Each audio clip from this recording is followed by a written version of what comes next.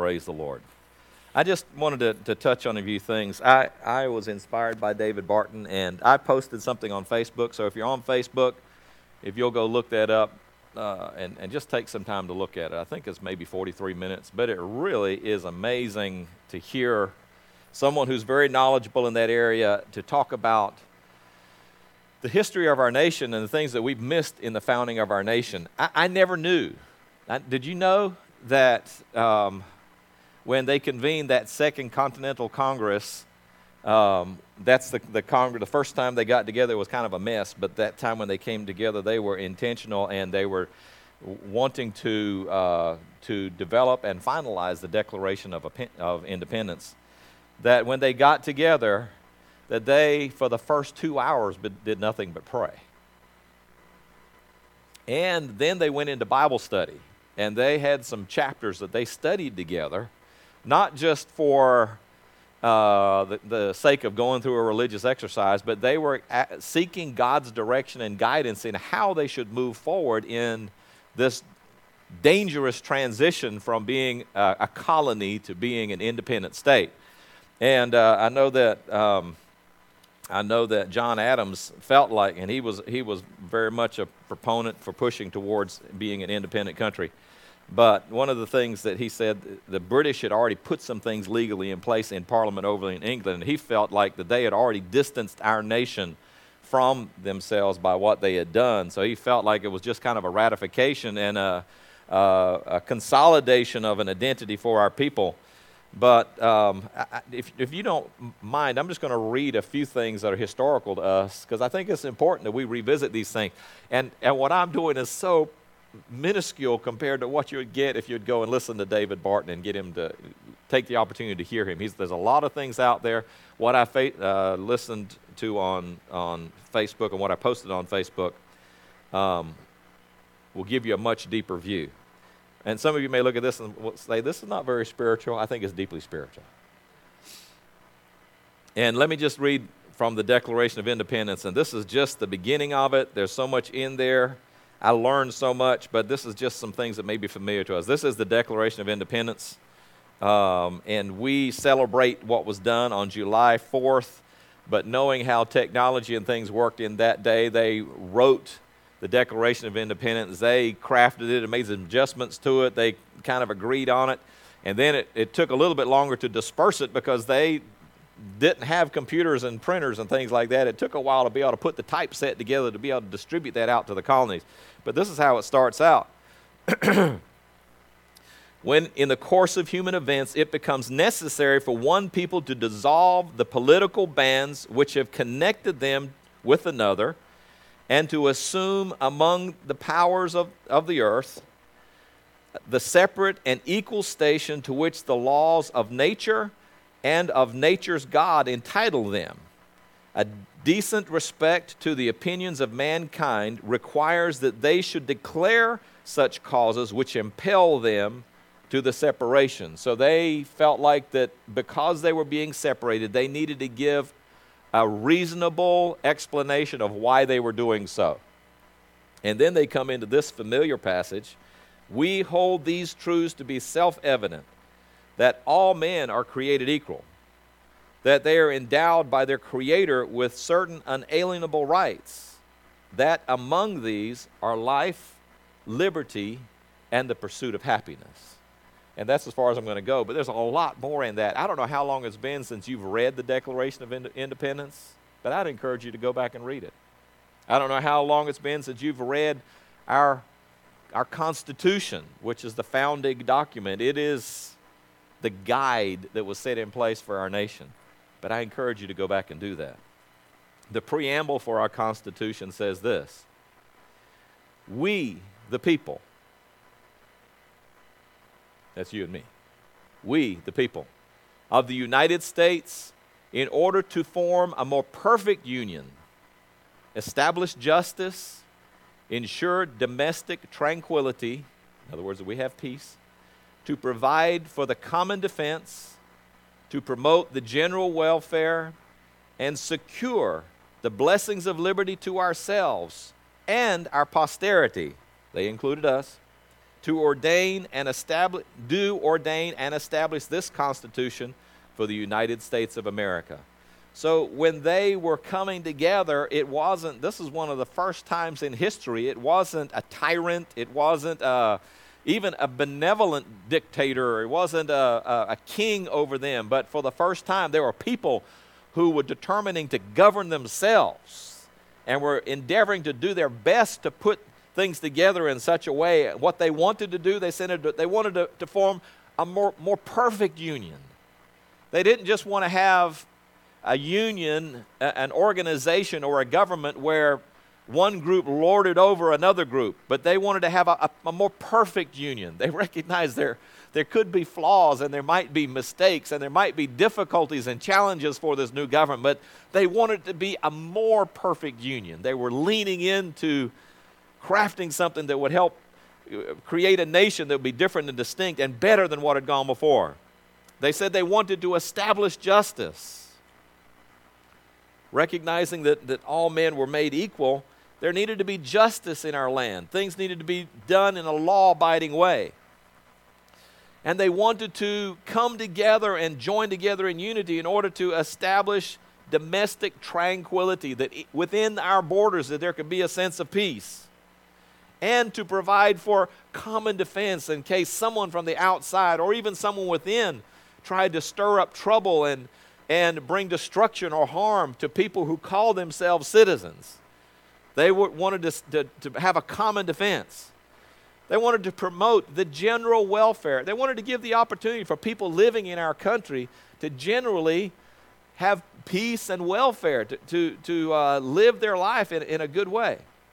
And it says, and to secure the blessings of liberty, that liberty that they were now experiencing for themselves, and also they had a view towards their legacy and those that will be following after them. So the things that they were putting together wasn't just for their own good.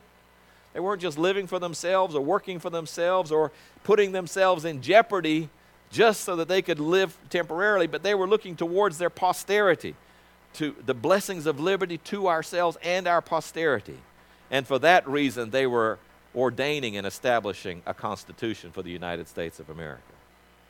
We've been blessed. I was blessed to hear how they came together from these different colonies and how they prayerfully considered. And John Adams wrote back to his wife with such excitement, because when they prayed for those 2 hours and then spent time in the Word of God, that he took hold of Psalm 35, and they had studied that out together. Psalm 35 was written by King David, and in that he talks about how he believed that God would be his defender and protect him against those who were doing evil towards him, because he felt like he was just, and God would surely stand in his defense and wage war on his behalf against the adversary that was coming against him. And our early fathers of our nation took and studied that passage, and John Adams wrote to his wife, and he was so excited about what was happening in prayer and the sense of the presence of the Lord with them. And then he encouraged his wife, go and read Psalm 35 and see how these scriptures are inspiring us, that we're convinced because of what we're doing in the heart for which we're doing it, that God's going to stand behind us and God's going to help defend us. And even though from their perspective, and we may describe it this way, that there was a bunch of farmers getting ready to take on the Navy SEALs with regards to the British troops, and also the Hessians that had been hired? The Hessians who had been hired by King George to come and fight against the Americans. These were hardened military, trained military, and yet this young nation was having to rise up and stand against them. But John Adams declared that he was sure that God would stand with them and give them the victory over those that were against them at that time. What an amazing history. What an amazing history. I don't know, when we say that America's great, I don't know what that means to you. What does it mean to you when we say that America is a great nation? What is it that we take hold of? What makes us great? There are certain things that we may ascribe to, well, America's great because we have a great economy. That is true. We've been blessed with a great economy, one of the most powerful economies that's ever been seen in the earth. America's great because we have a great military, the strongest military in all the world. America's great because we've got amazing scenic beauty.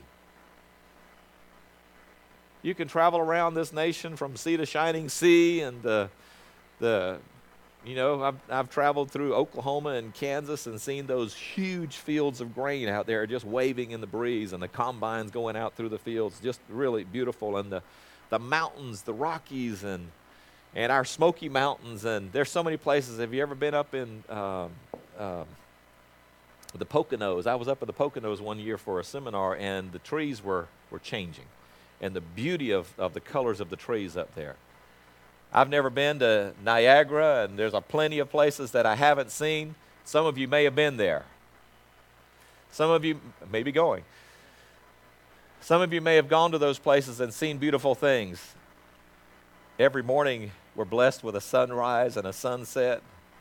The hummingbirds are out there buzzing around the hummingbird thing. I was watching them this morning.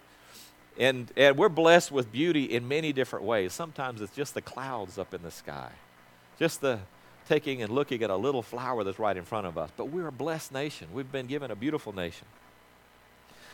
What defines us as being a great nation? Is it the fact that we can dominate the other nations when it comes to sports? The U.S. women's soccer team is out there right now, and they're plowing through. I think they made it to the quarterfinals. Is that right? What's that? Semis. Okay, I thought they had gotten through. But anyhow, they're in the semis. Is it just our strength as a people? Is it the things we've been... What is it that makes us a great nation? Around the world, if we take our wealth and we use it to manipulate and control, are we a great nation? If we take our military might and impose our will on other nations, are we a great nation? You know, just because I can remember back in the 70s and 80s, which that seems like a long time ago, doesn't it?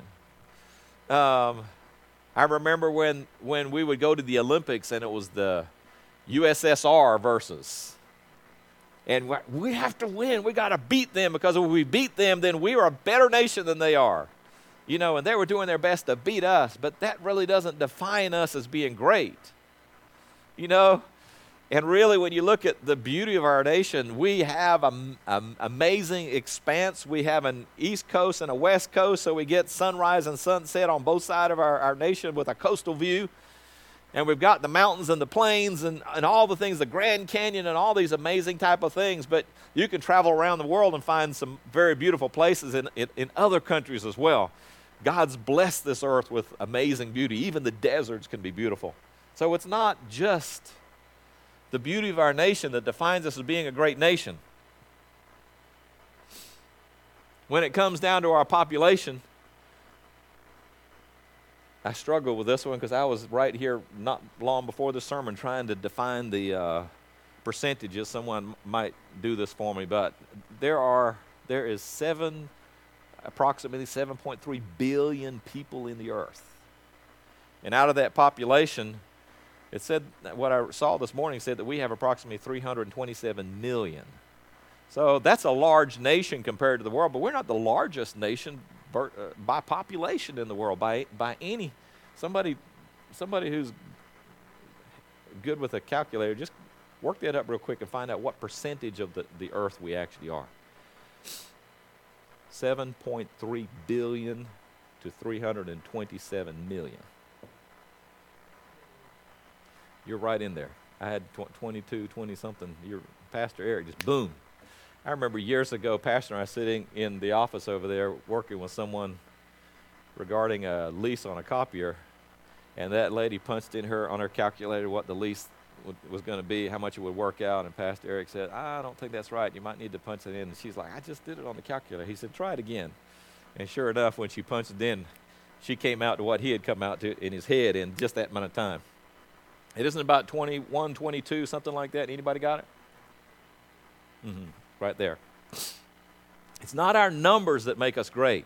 So what makes this nation great compared to the rest of the world? There are certain gifts and things that have been given to us. One of those things is our ability to have liberty. That core value that we have life, that we value life, that we see each person as having the right to have at least a measure of liberty, as long as they're not encroaching on somebody else's liberty, that liberty is a preserved value. And then the fact that we believe people should have the right to pursue happiness, to live a joyful life. It's something that we value as a nation. So we value liberty. We value freedom. I trust that we also value morality, that we have to be a governed nation. There has to be laws in place that determine right and wrong. If we ever decide that, if we ever determine that we no longer believe it's important to be governed by laws,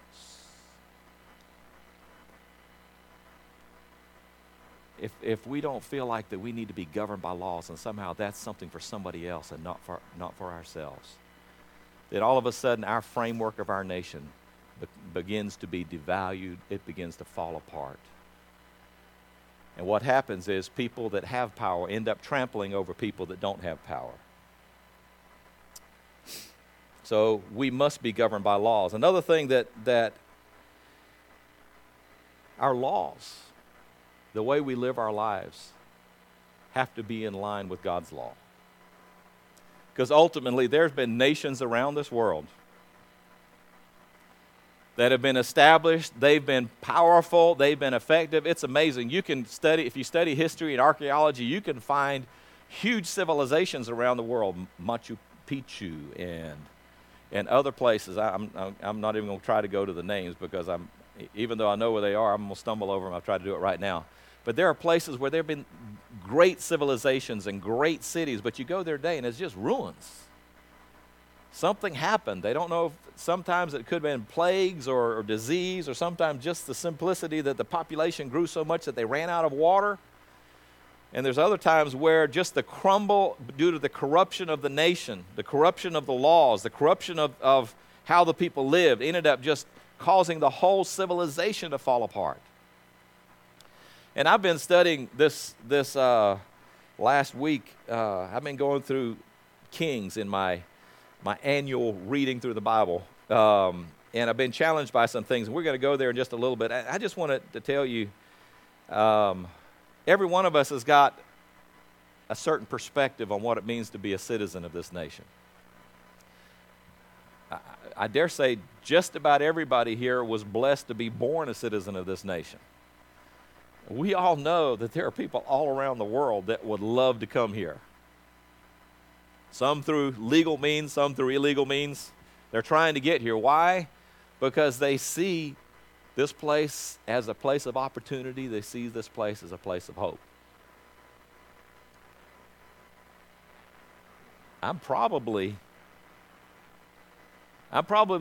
Is anybody else here that was not born in the United States? I'm a foreigner. I have a kind of a unique perspective on citizenship with regards to our body, at least for those who are here this morning, because on one side of my family, my heritage goes back, way back into the 17-somethings, through the Tidewater area, and some folk, they came from England to that area and lived and settled up there. I just found out this week that in northeastern North Carolina and the Tidewater area, they had settled in there. Latter years of the last century, some of my relatives went back up there and did some land development up there in the Virginia Beach and Chesapeake area. So on my mom's side of the family, I've got these deep roots as an American citizen. On my dad's side, he's a first-generation American. My dad was originally from New Zealand, born in New Zealand, raised in Africa. When he was 17 years of age, he made the ocean voyage across to the U.S., landed in New York City, and tried to figure out what this land was all about. He went shopping and spent way too much because he didn't know pricing. He spent way too much for his first pair of dress pants. He had worn shorts over in Africa, and he needed some long pants to go to Bible school. And so on the other side of my family, I'm an immigrant. After Mom and Dad got married, she told me this week, she said, I didn't realize that I'd married an immigrant. Never even occurred to me. She said, and then we got married, and his school visa had run out, and all of a sudden he had to start pursuing his American citizenship, and he said that guy was real hard on him. My dad had to travel back and forth to Atlanta to go take care of paperwork, and then he left New Zealand when he was 11 years old, but they made him get a police record from New Zealand, even though he was only 11, to say that he didn't have any criminal offenses or anything like that. And he made him contact the police over in Africa and get in Zambia and get a police record from them saying he wasn't a criminal over there. You know, they said that guy was so hard on him. And then when he got done, the guy kind of lightened up and congratulated him and told him that his mom was Pentecostal Holiness, and so they were in the same church organization, but he was holding his feet to the fire during the process. And so as my parents left the U.S. and went to Africa, after a few years, this young man came along. I was born in Africa to parents who were both American citizens. And so I have this long legacy as an American, and then I've got this immigrant side that became an American citizen. Then I'm born over in Africa with dual citizenship. I've always carried an American passport, always considered myself an American, but literally at age 21, I had to decide, do you want to be an American citizen or be a South African citizen? Because that was the country of birth. And so I had no choice. And then someone chose before me, and then it came a time in my life where I had to choose. But when you look around the world, I don't know of any country in the world that affords you the ability to live free and to live in a prosperous nation, and even the ability to travel broadly around the world than the United States does. And I can tell you, I know I've gone off a little David List tangent right here, but I can tell you this, I'm proud to be an American. By lineage, by my dad's efforts, by my choice, I'm an American citizen. So I've seen beautiful things around the world. I've seen amazing things. I've had opportunities to do that.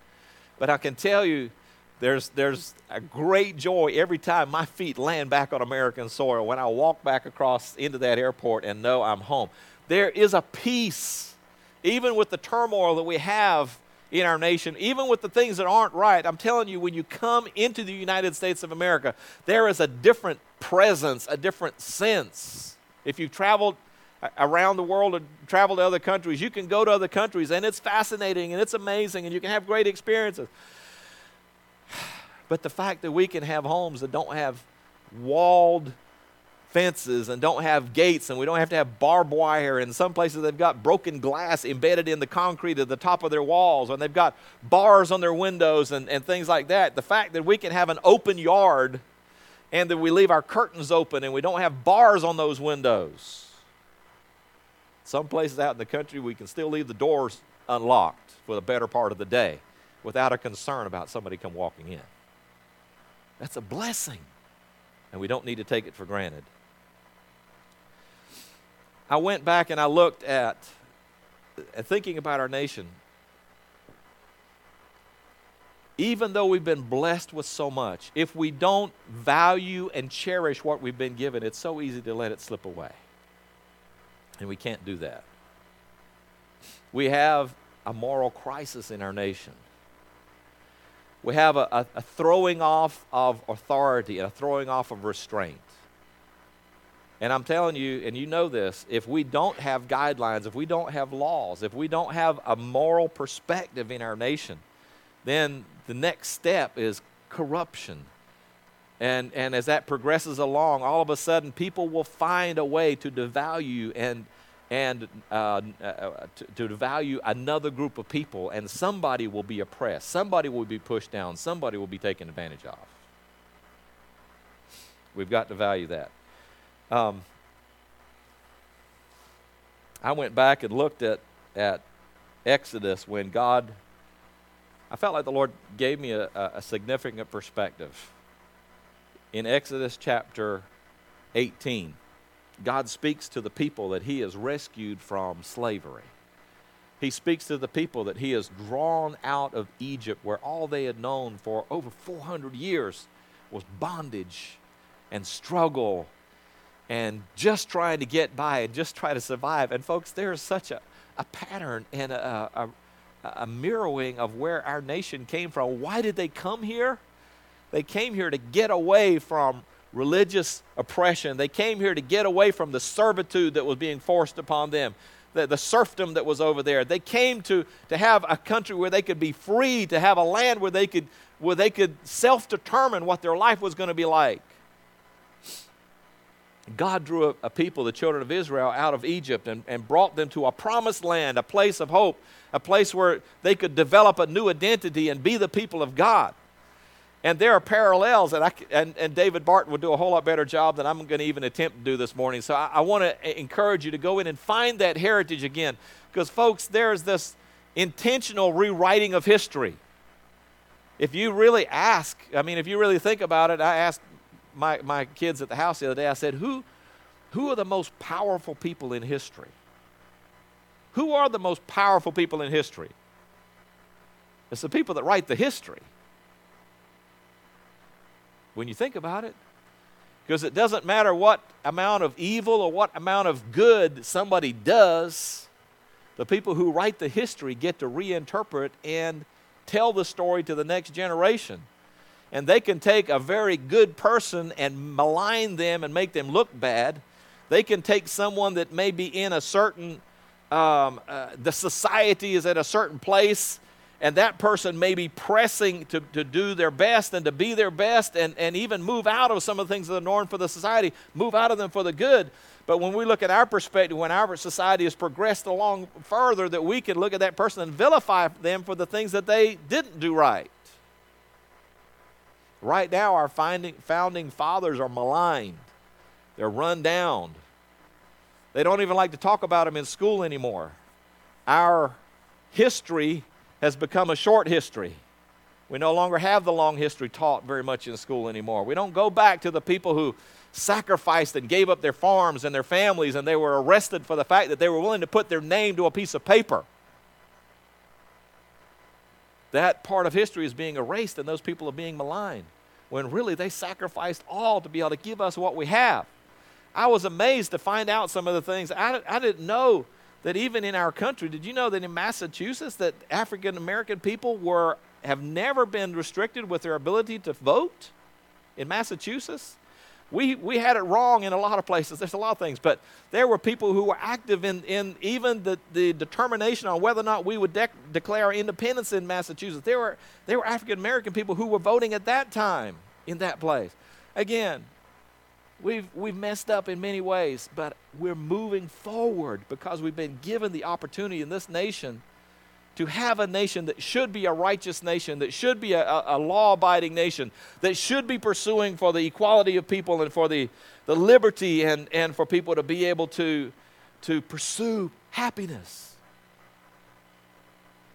But it's not that we need to rewrite history. We need to rediscover our history, both the good and bad of it. That's where we came from. That's what we have fought through. That's why we are where we are today. But if we just kind of smudge it all out and excuse it, then all we are is just, I don't know, our nation has changed.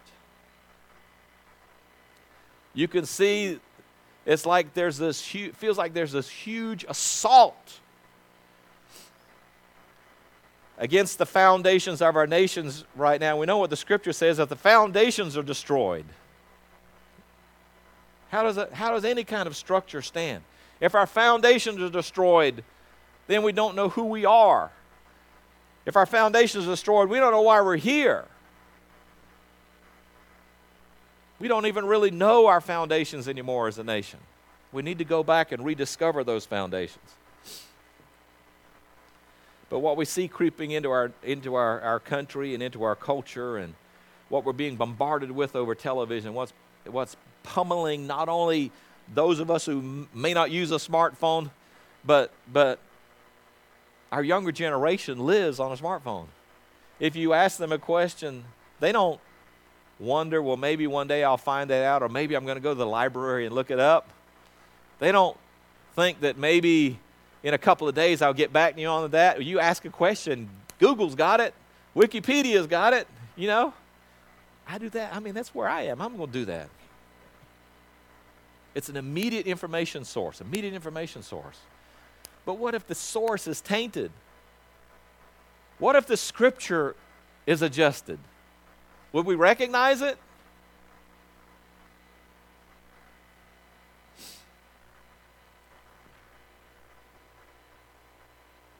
I went to, in reading through Kings and Chronicles and doing the annual reading, the chronological read through the Bible, right now we're in the place where it's going through, Israel's been divided into two nations because of sinfulness. Because of Solomon's sinfulness, the nation has been divided.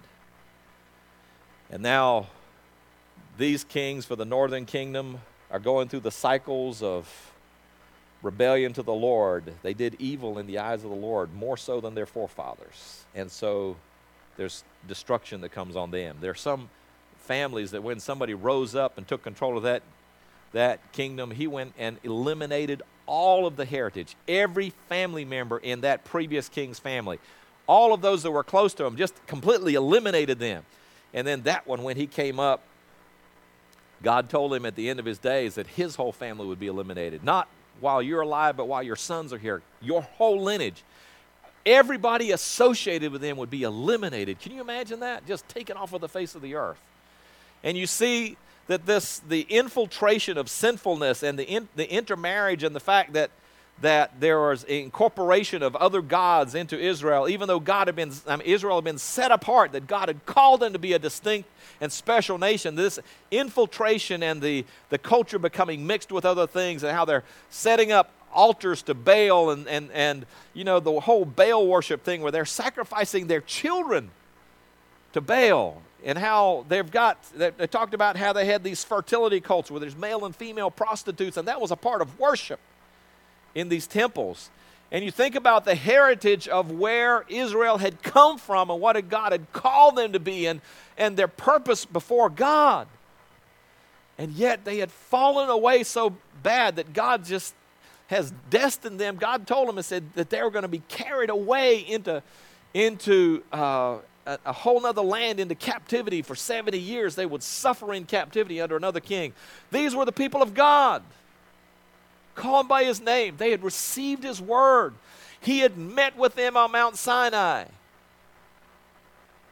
But yet, just little by little, they had slid away. They had taken things in. You know, it's not always the grand sins that get us. It's the subtle little things that we allow to slip in, and we make soft decisions, and before long the soft decisions becomes just a way of life, and then it's easier to adopt something else.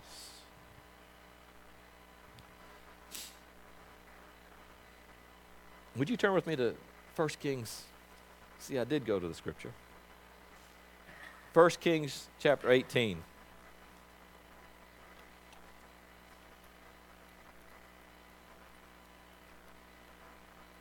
In the middle of all that corruption, of all that's going on, there was a man named Elijah.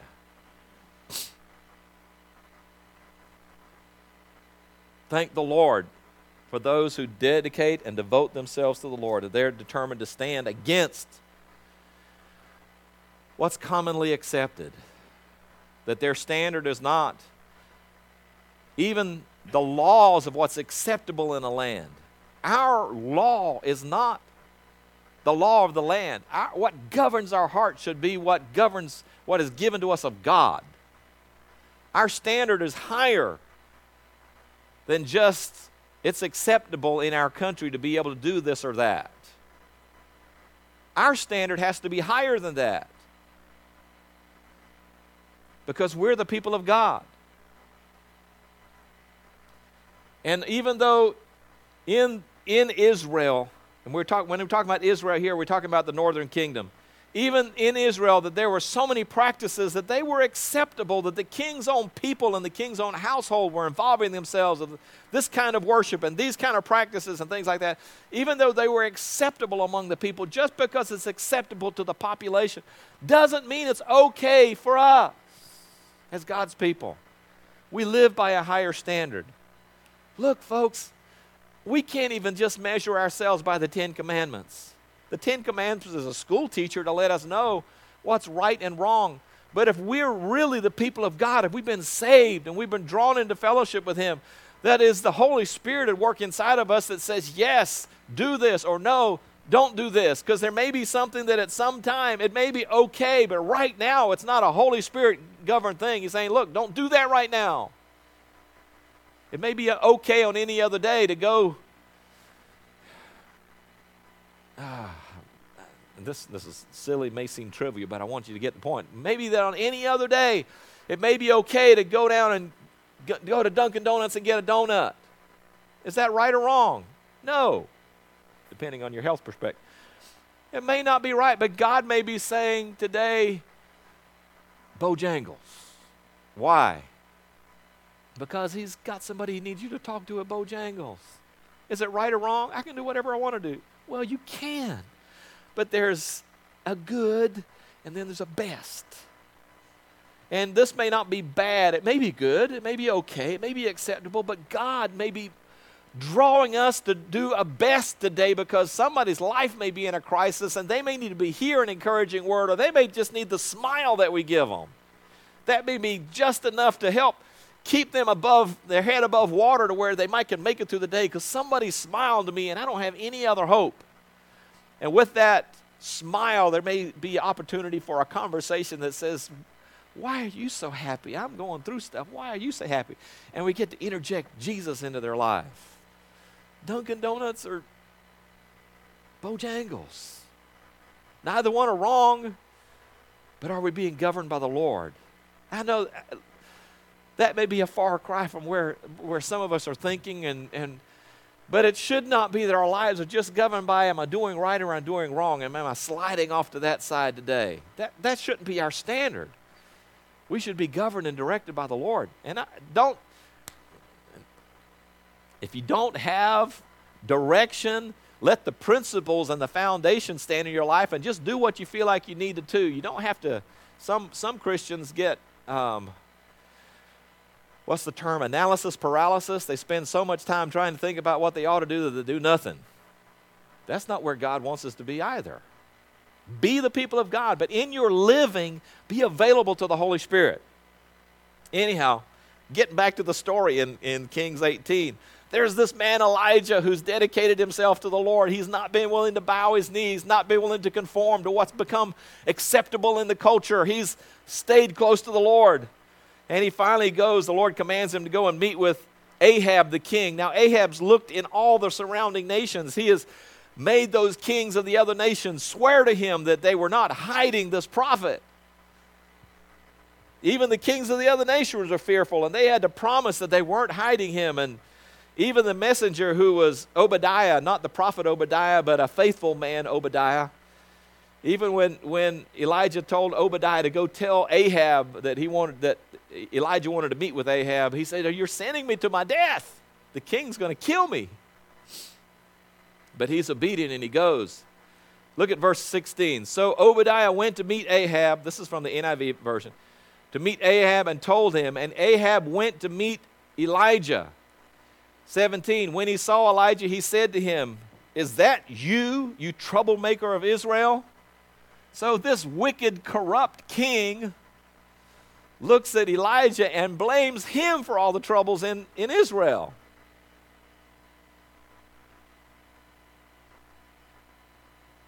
I can take that as a template, just lay it right over top of our nation right now. They sit there and they point at the Christians and says, you make us feel bad because you impose your standard on us. It's not our standard, it's God's standard. If we voice what God's word says, you're repressing us. We're trying to keep you from punishment and judgment and the effects of the curses that are in God's word. When you go back and read Deuteronomy 28, 29 through 30. And it talks about the blessings that would come for obeying God's law, and the curses that would come on people on nations that govern nations, that the curses that would come on the nations if they diverted from God's law. Folks, that was not just Israel. Those principles that God put in place with Israel are universal. They affect the nations around the world. Do you realize you can go through Isaiah, you can look at Deuteronomy, and you can see, specifically in Isaiah though, you can see that God is saying that he's going to judge this people, he's going to judge this nation because they violated these certain laws. Well, some of them are speaking about Israel and Judah, but other ones, they're talking about nations that weren't even a part of that. But because in our nation, if you violate a speeding law, you can get a ticket. If you violate the law within a jurisdiction of a city, a police officer can pull you over or can arrest you for violating the laws of that city. If you go out and there's certain federal laws that we're under the jurisdiction of the federal laws of our nation, and there are federal authorities that can arrest you for breaking the federal law. But while we can sit here and we can step across the border into another nation, and there may be things that are completely legal here, but you go into that nation, all of a sudden you realize you violated something, they can arrest you for it. You may not have even been aware, but you know ignorance of the law is no excuse. You violated the law of that nation. But universally, there is God's law. God as creator, sustainer. He is the beginning and the end. He put things in motion. He created laws that govern the universe. And when mankind in any nation, in any dominion, in any jurisdiction violates the law of God, they put themselves subject to judgment. It doesn't matter whether or not they're aware of it or not. It's a given law. The fact that they were not educated by their forefathers is they may not even realize that there's something on the inside of us. God gave us a conscience, and there's something that stirs us and tells us this is not the right thing to do, this is the wrong thing to do.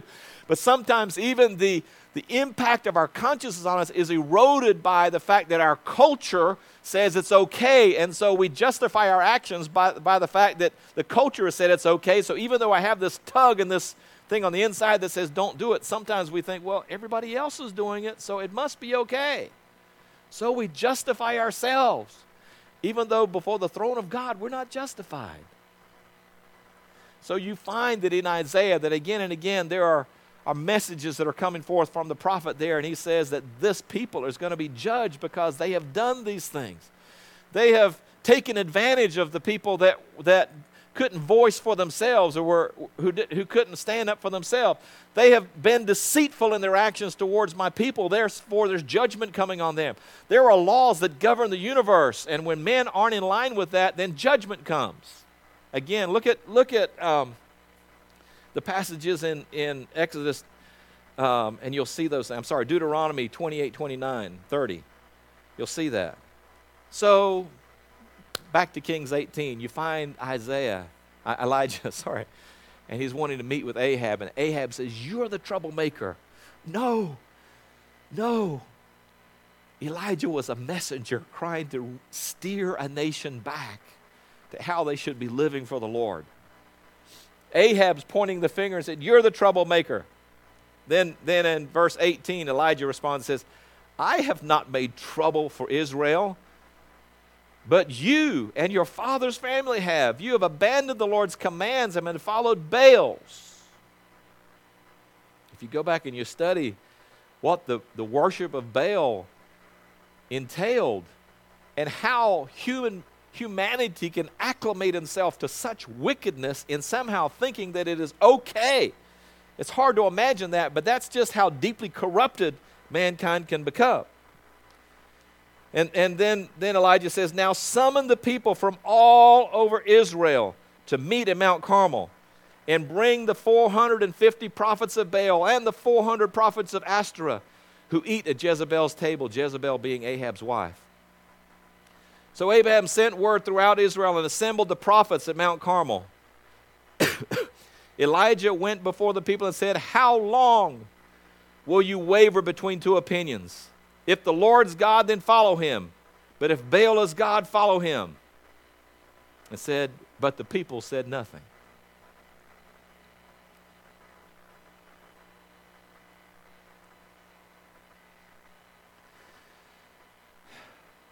So Elijah goes on, he said, am I the only one of the Lord's prophets left? Am I the only one? Look, we know if you continue reading the passage, he wasn't the only one. God had hidden prophets away. There were still prophets, he says later on, I believe it was 7,000 that he said that had been kept themselves faithful to the Lord. There was still 7,000 out there. But I'm going to tell you, when you come into a place of conflict, you feel like you're standing alone. There may be times when you have to face something in your job where there's deceit or deception or someone taking advantage of somebody else or a political move by somebody. It can be that in your own family that everybody else is okay with something and you're the only one who's raising a standard and saying, but we shouldn't be doing this, folks. We shouldn't be allowing this in our home. This should not be a part of our heritage. This should not be a part of our lineage. You may feel like you're standing alone. The enemy will do his best to make us feel isolated because he wants to squash us down, keep us down. But I just want to take a moment and say this. You are not alone. You're not alone. Raise the standard of the Lord. Elijah had 450 prophets plus another 400. And he was having to stand up there alone before Ahab the king, who had the right to snuff out his life if he wanted to, and all the people who were gathered there who had been participating in these practices, and one was standing up there against him. Am I alone? Then he says, get 2 bulls for us. Let them choose for themselves. I don't want to go through and read that whole passage, but you know they're gonna build an altar. They're gonna put the wood on the altar. He's gonna let those prophets choose which bull is best and choose. He's gonna let them go first to give them the opportunity to show whether or not their God is God. And then they cut up the bull and put it on the altar. It talks about all the incantations that they did and the chanting and all the things that they did, dancing around. And finally, Elijah begins. They started in the morning and they went all the way through midday. And Elijah starts saying, well, you know, maybe he's kind of hard of hearing and maybe he's gone on vacation. You need to call out a little bit. I mean, surely he's God. If he's God, then he ought to be able to hear you. But maybe you just need to holler out a little bit more. And if you look at some of the translations, it even goes so far as to say, well, maybe he's in the bathroom. You know, maybe he's going to the bathroom. I mean, he's really digging him pretty good. It says that they start cutting themselves and making themselves bleed, as was a common practice when they were worshiping these gods. These gods are making, you know, their worship is, you know, any kind of worship that's making you, is that really, God said he created us in his image. God created us in his image. He loves humanity. But Elijah stands up and he says, look, the God who answers with fire, he is God. Then Elijah gets his turn because there had been no response. It says in this version, in verse 29, he said, but there was no response. No one answered, and there was no one to pay attention to the prophets of Baal. They had built up this system of worship, this system of manipulation and control. Really, it was designed to draw the people away from the true worship of God so that Ahab and his ancestors could do what they wanted to do with the people to keep control, to keep the children of Israel from going back to Jerusalem to worship the Lord of the temple. They didn't want them worshiping the true God. As long as they could keep them involved in the worship over here on all these pagan gods, then they could control the nation. But it says in verse 30 that Elijah said to the people, come here to me. This one man taking a stand, come here to me. They came to him and he prepared the altar of the Lord, which was in ruins.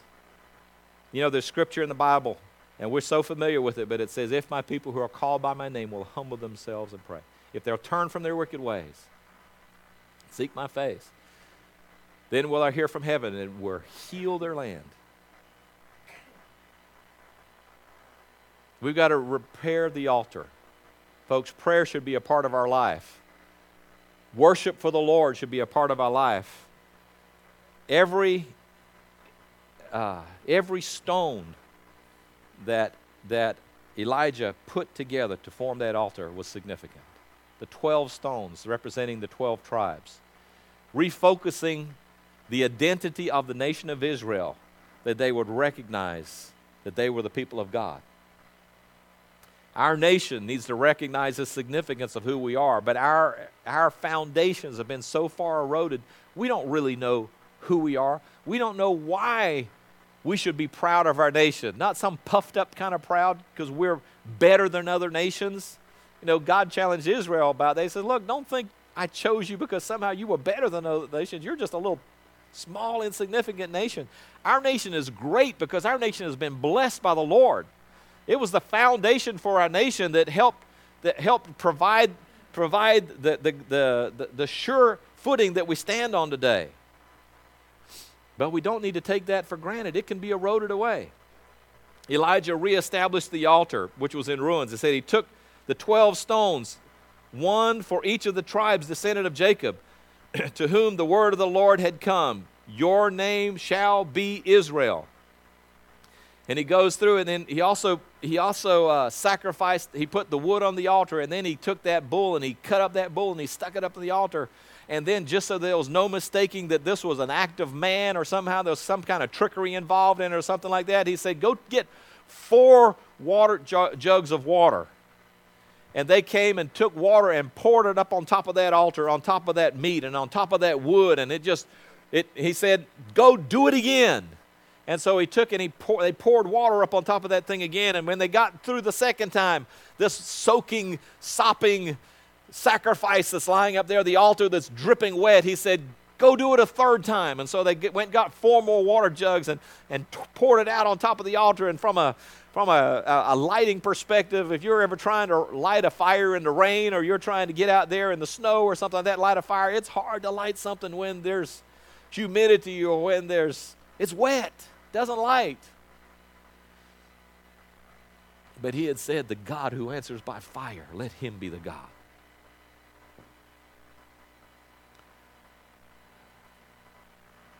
Israel had come to such a place of corruption that it took nothing more than a divine visitation and an encounter with the Almighty to change the perspective of the people.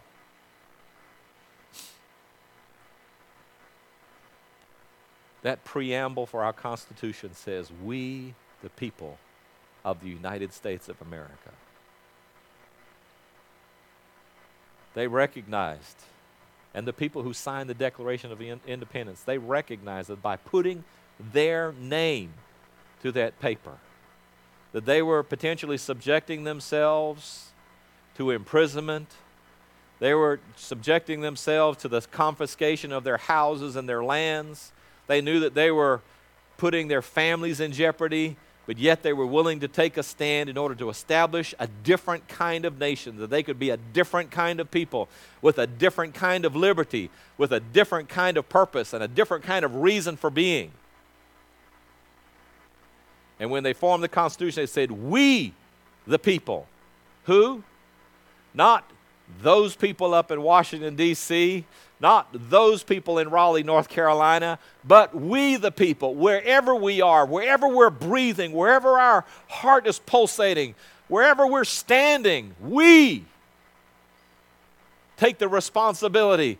We're the ones who are going to do it. In the house of God. I thank the Lord that the example that we have here was there was a man, Elijah, who stood up, and he from his perspective, he felt like, I'm all alone. But even if I have to stand alone, I'm going to stand. I'm going to go back and rebuild that altar. I'm going to stand in front of everybody else where everybody's glaring at me, staring at me, everybody's wanting to see my demise. I'm going to be willing to stand up. I'll be the one to reestablish the altar of the Lord. I'll be the one to declare that there is only one God. I'll be the one who reestablishes the foundations. I believe the Spirit of the Lord is speaking to believers all across this nation, and we need to consider and say, Lord, we, the people, if we are citizens of this nation, we have an obligation to our nation, and even greater so, we've got an obligation to our God that we be the people. I can't sit around and look at the news and complain about what's going on in Washington, D.C. or in Raleigh, North Carolina or in Wilson, North Carolina and say, those people. We need to call out and say, no, we the people. This is our land. This is our government. This is the place where we live. Are we going to let let it slide away? Are we going to point the fingers and sit in apathy and just be talking about things and all we're going to do is talk, or do we do something about it? We, the people. You may feel like you stand alone, but you're not alone. There's other people. There's just other people that need to get inspired to see somebody stand up, and they'll stand up. But are we waiting for somebody else?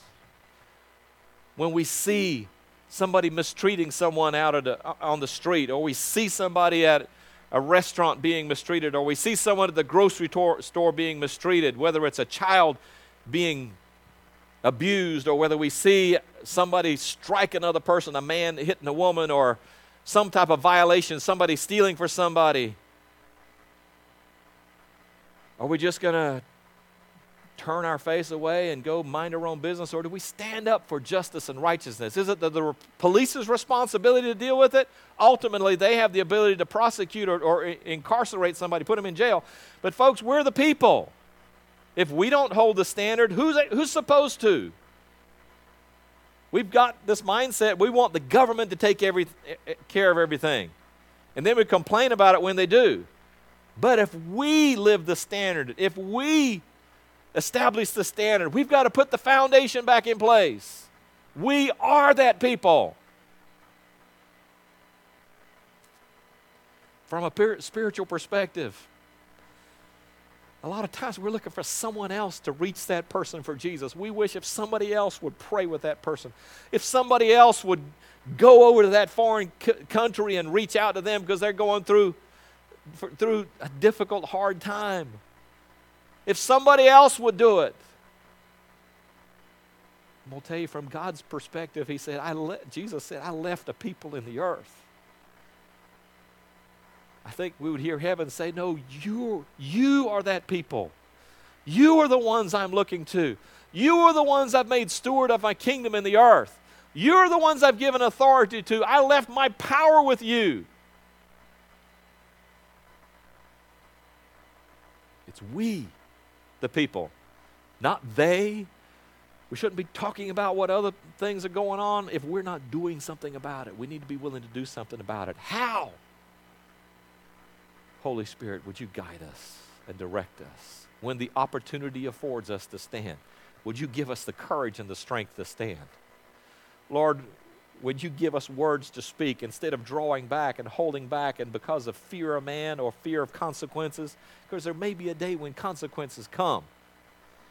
But if consequences come, do we cease being the people? No, we're still the people. If there is no standard, whatever the population determines they want to be the standard would prevail. With Israel, they allowed corruption to creep in. They made soft decisions. They allowed prostitution and immorality and the worship of these idols. There's a prevailing spirit in our nation. The spirit that Scripture prophesies about it. We know about it. It's the spirit of lawlessness. Whatever standard is set, why should I have to abide by somebody else's standard? I'm going to throw it off. Your principle of morality doesn't stand. You can't tell me what to do with my life.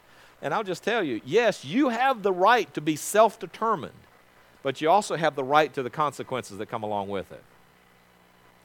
Again, God's law is universal. It wasn't just for the children of Israel. It was a universal law. And every nation, every people, every individual, we judge based on how we lined up with that. So, with regards to our nation, let's pray for our nation. Pray for our leadership. We need to pray for our president. We need to pray for every senator, no matter what side of the aisle they sit on. We need to pray for our judges, because Scripture says the heart of the king's in the hand of the Lord. They may not understand why, but it may be that a word of counsel, a dream in the middle of the night may turn their heart. So we need to be praying for them, praying for God to get a hold of them. We need to pray for our nation, because I'm telling you, there are forces at work inside our nation and outside the nation that would love to see the United States minimized down to a third world country status. They do not want us to influence what their agenda is around the world. We need to pray for our nation. So I want to challenge you, as citizens of this earthly kingdom, and even more greatly so as citizens of a heavenly kingdom, let's be that people. Let's be that people. Will you stand with me and let's go to the Lord in prayer?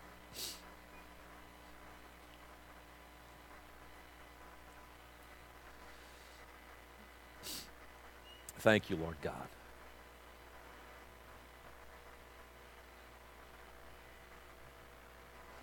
Lord, you blessed us to live in a nation that has an uncommon heritage, an uncommon place in history.